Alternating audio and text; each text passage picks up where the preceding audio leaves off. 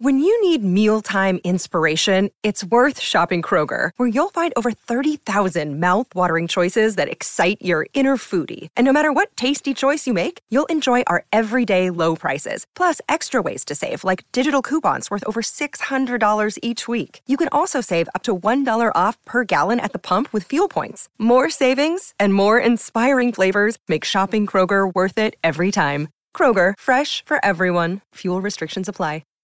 The most critical piece of advice that I've ever gotten, and I won't name who, they would always tell me, hey man, keep going. Just keep going. All the time, every time. Believing in yourself, a lot of hard work and a lot of visualization. And I know that kind of sounds very, very simple, but I think Da Vinci said simplicity is the ultimate sophistication, right? And it's not always making the last shot. It's under pressure doing what you're supposed to do and coming out successful. So, sometimes it would be a big rebound. Sometimes it would be an assist. Sometimes it would be defense. I always saw myself being successful. And in terms of shots, anytime I hit a big shot, everyone would be so surprised. I would be surprised if I didn't make it. I put the work into this every day, all day. And then when I'm done with it, guess what I do? I dream about it. I visualize it. I see myself being successful. My edge was my intensity. My edge was my focus and my commitment. I always prepared myself mentally for whatever is coming. I would try to practice those things over and over. Hold the trophy and kiss it. And that's what everybody sees. They don't see the day where you do not feel like going to the gym at all. I do not. Nobody can talk me into it. Even yourself. You're telling yourself, no, I'm too tired. I'm achy. There's no way I can make it. You gotta go. It's all about work ethic. It's all about what you choose to do in life. What is important to you. If you want to be great, oh man, prepare to get up off that mat. You're going to get knocked down over and over and over. And even when you feel like, no, I can't be hit this hard. Or if you're down there thinking, there's no way I can get up from this. That's when you're just starting. What is that goal that you're going to identify and go after and say, I'm going to go after this thing wholeheartedly. It doesn't matter what other people say. This is what I feel. It's positive. I love it. The whole world disappears when I do it, and I'm going to channel this thing so I can help myself, so I can help other people. I think,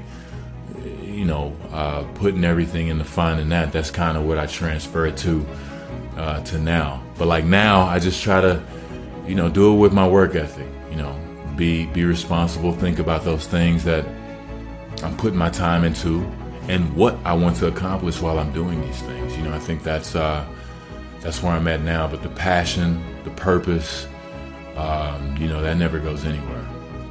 For me, I knew that I was going to play basketball professionally, or at least I had a very, very good shot when I was 17 years old. That's when I knew all the way. Now, before that, that's all I ever did. It's funny. It's a funny question. You say, when did you do basketball, or when did you know basketball was going to be it? I always knew it. I always worked towards it. The NBA was my goal from the jump. Every day, all day. But I just didn't do it with words. I went and I went to go seek the information. If I heard Michael Jordan got 1,000 shots up, well, if he's doing it, I want to be like that one day. I need to get 1,000 shots up. I looked for any morsel of information that would help me in my journey. And so, I wanted to make sure that I worked as hard as they did. If I heard about how hard they worked, I wanted to do that same thing, because it just made sense to me. If the pros are doing this, then this is what I am aspiring to do. I might not even be able to get up 1,000 shots because I have to go, or I have to go home, or I'm too tired. But you eventually work up your stamina. You have those goals that you want to reach. And this is just on the practice level. This isn't even playing games. This isn't doing anything attached to glory in. We're just talking about love and dedication of being in the gym. Keep going. And then after that, you keep going. And then after that, you keep going. Because it's about what we do. It's about how we handle the situation. It's not about what happens to us, because things are going to happen.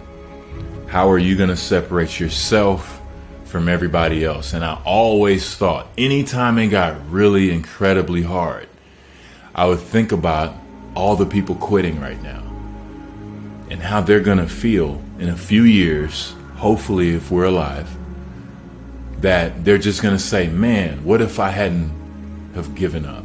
What if I would have kept going? Don't say what if. Please, please, please, please, please. Don't have the what ifs down the road. You keep going now, and I'm telling you, you'll be in a better place than you would be if you quit. The aspirations, the dreams of what it takes, the commitment to hard work, but more importantly, how many lumps you've got to take. That's when your survival skills have to kick in, and hopefully you've trained enough in your mental preparation and really believe enough in yourself to get up. Because, everybody, I think we always said, the easiest thing to do is hold that trophy. That's the easiest thing to do in this process. And that's only going to be for a very short amount of time.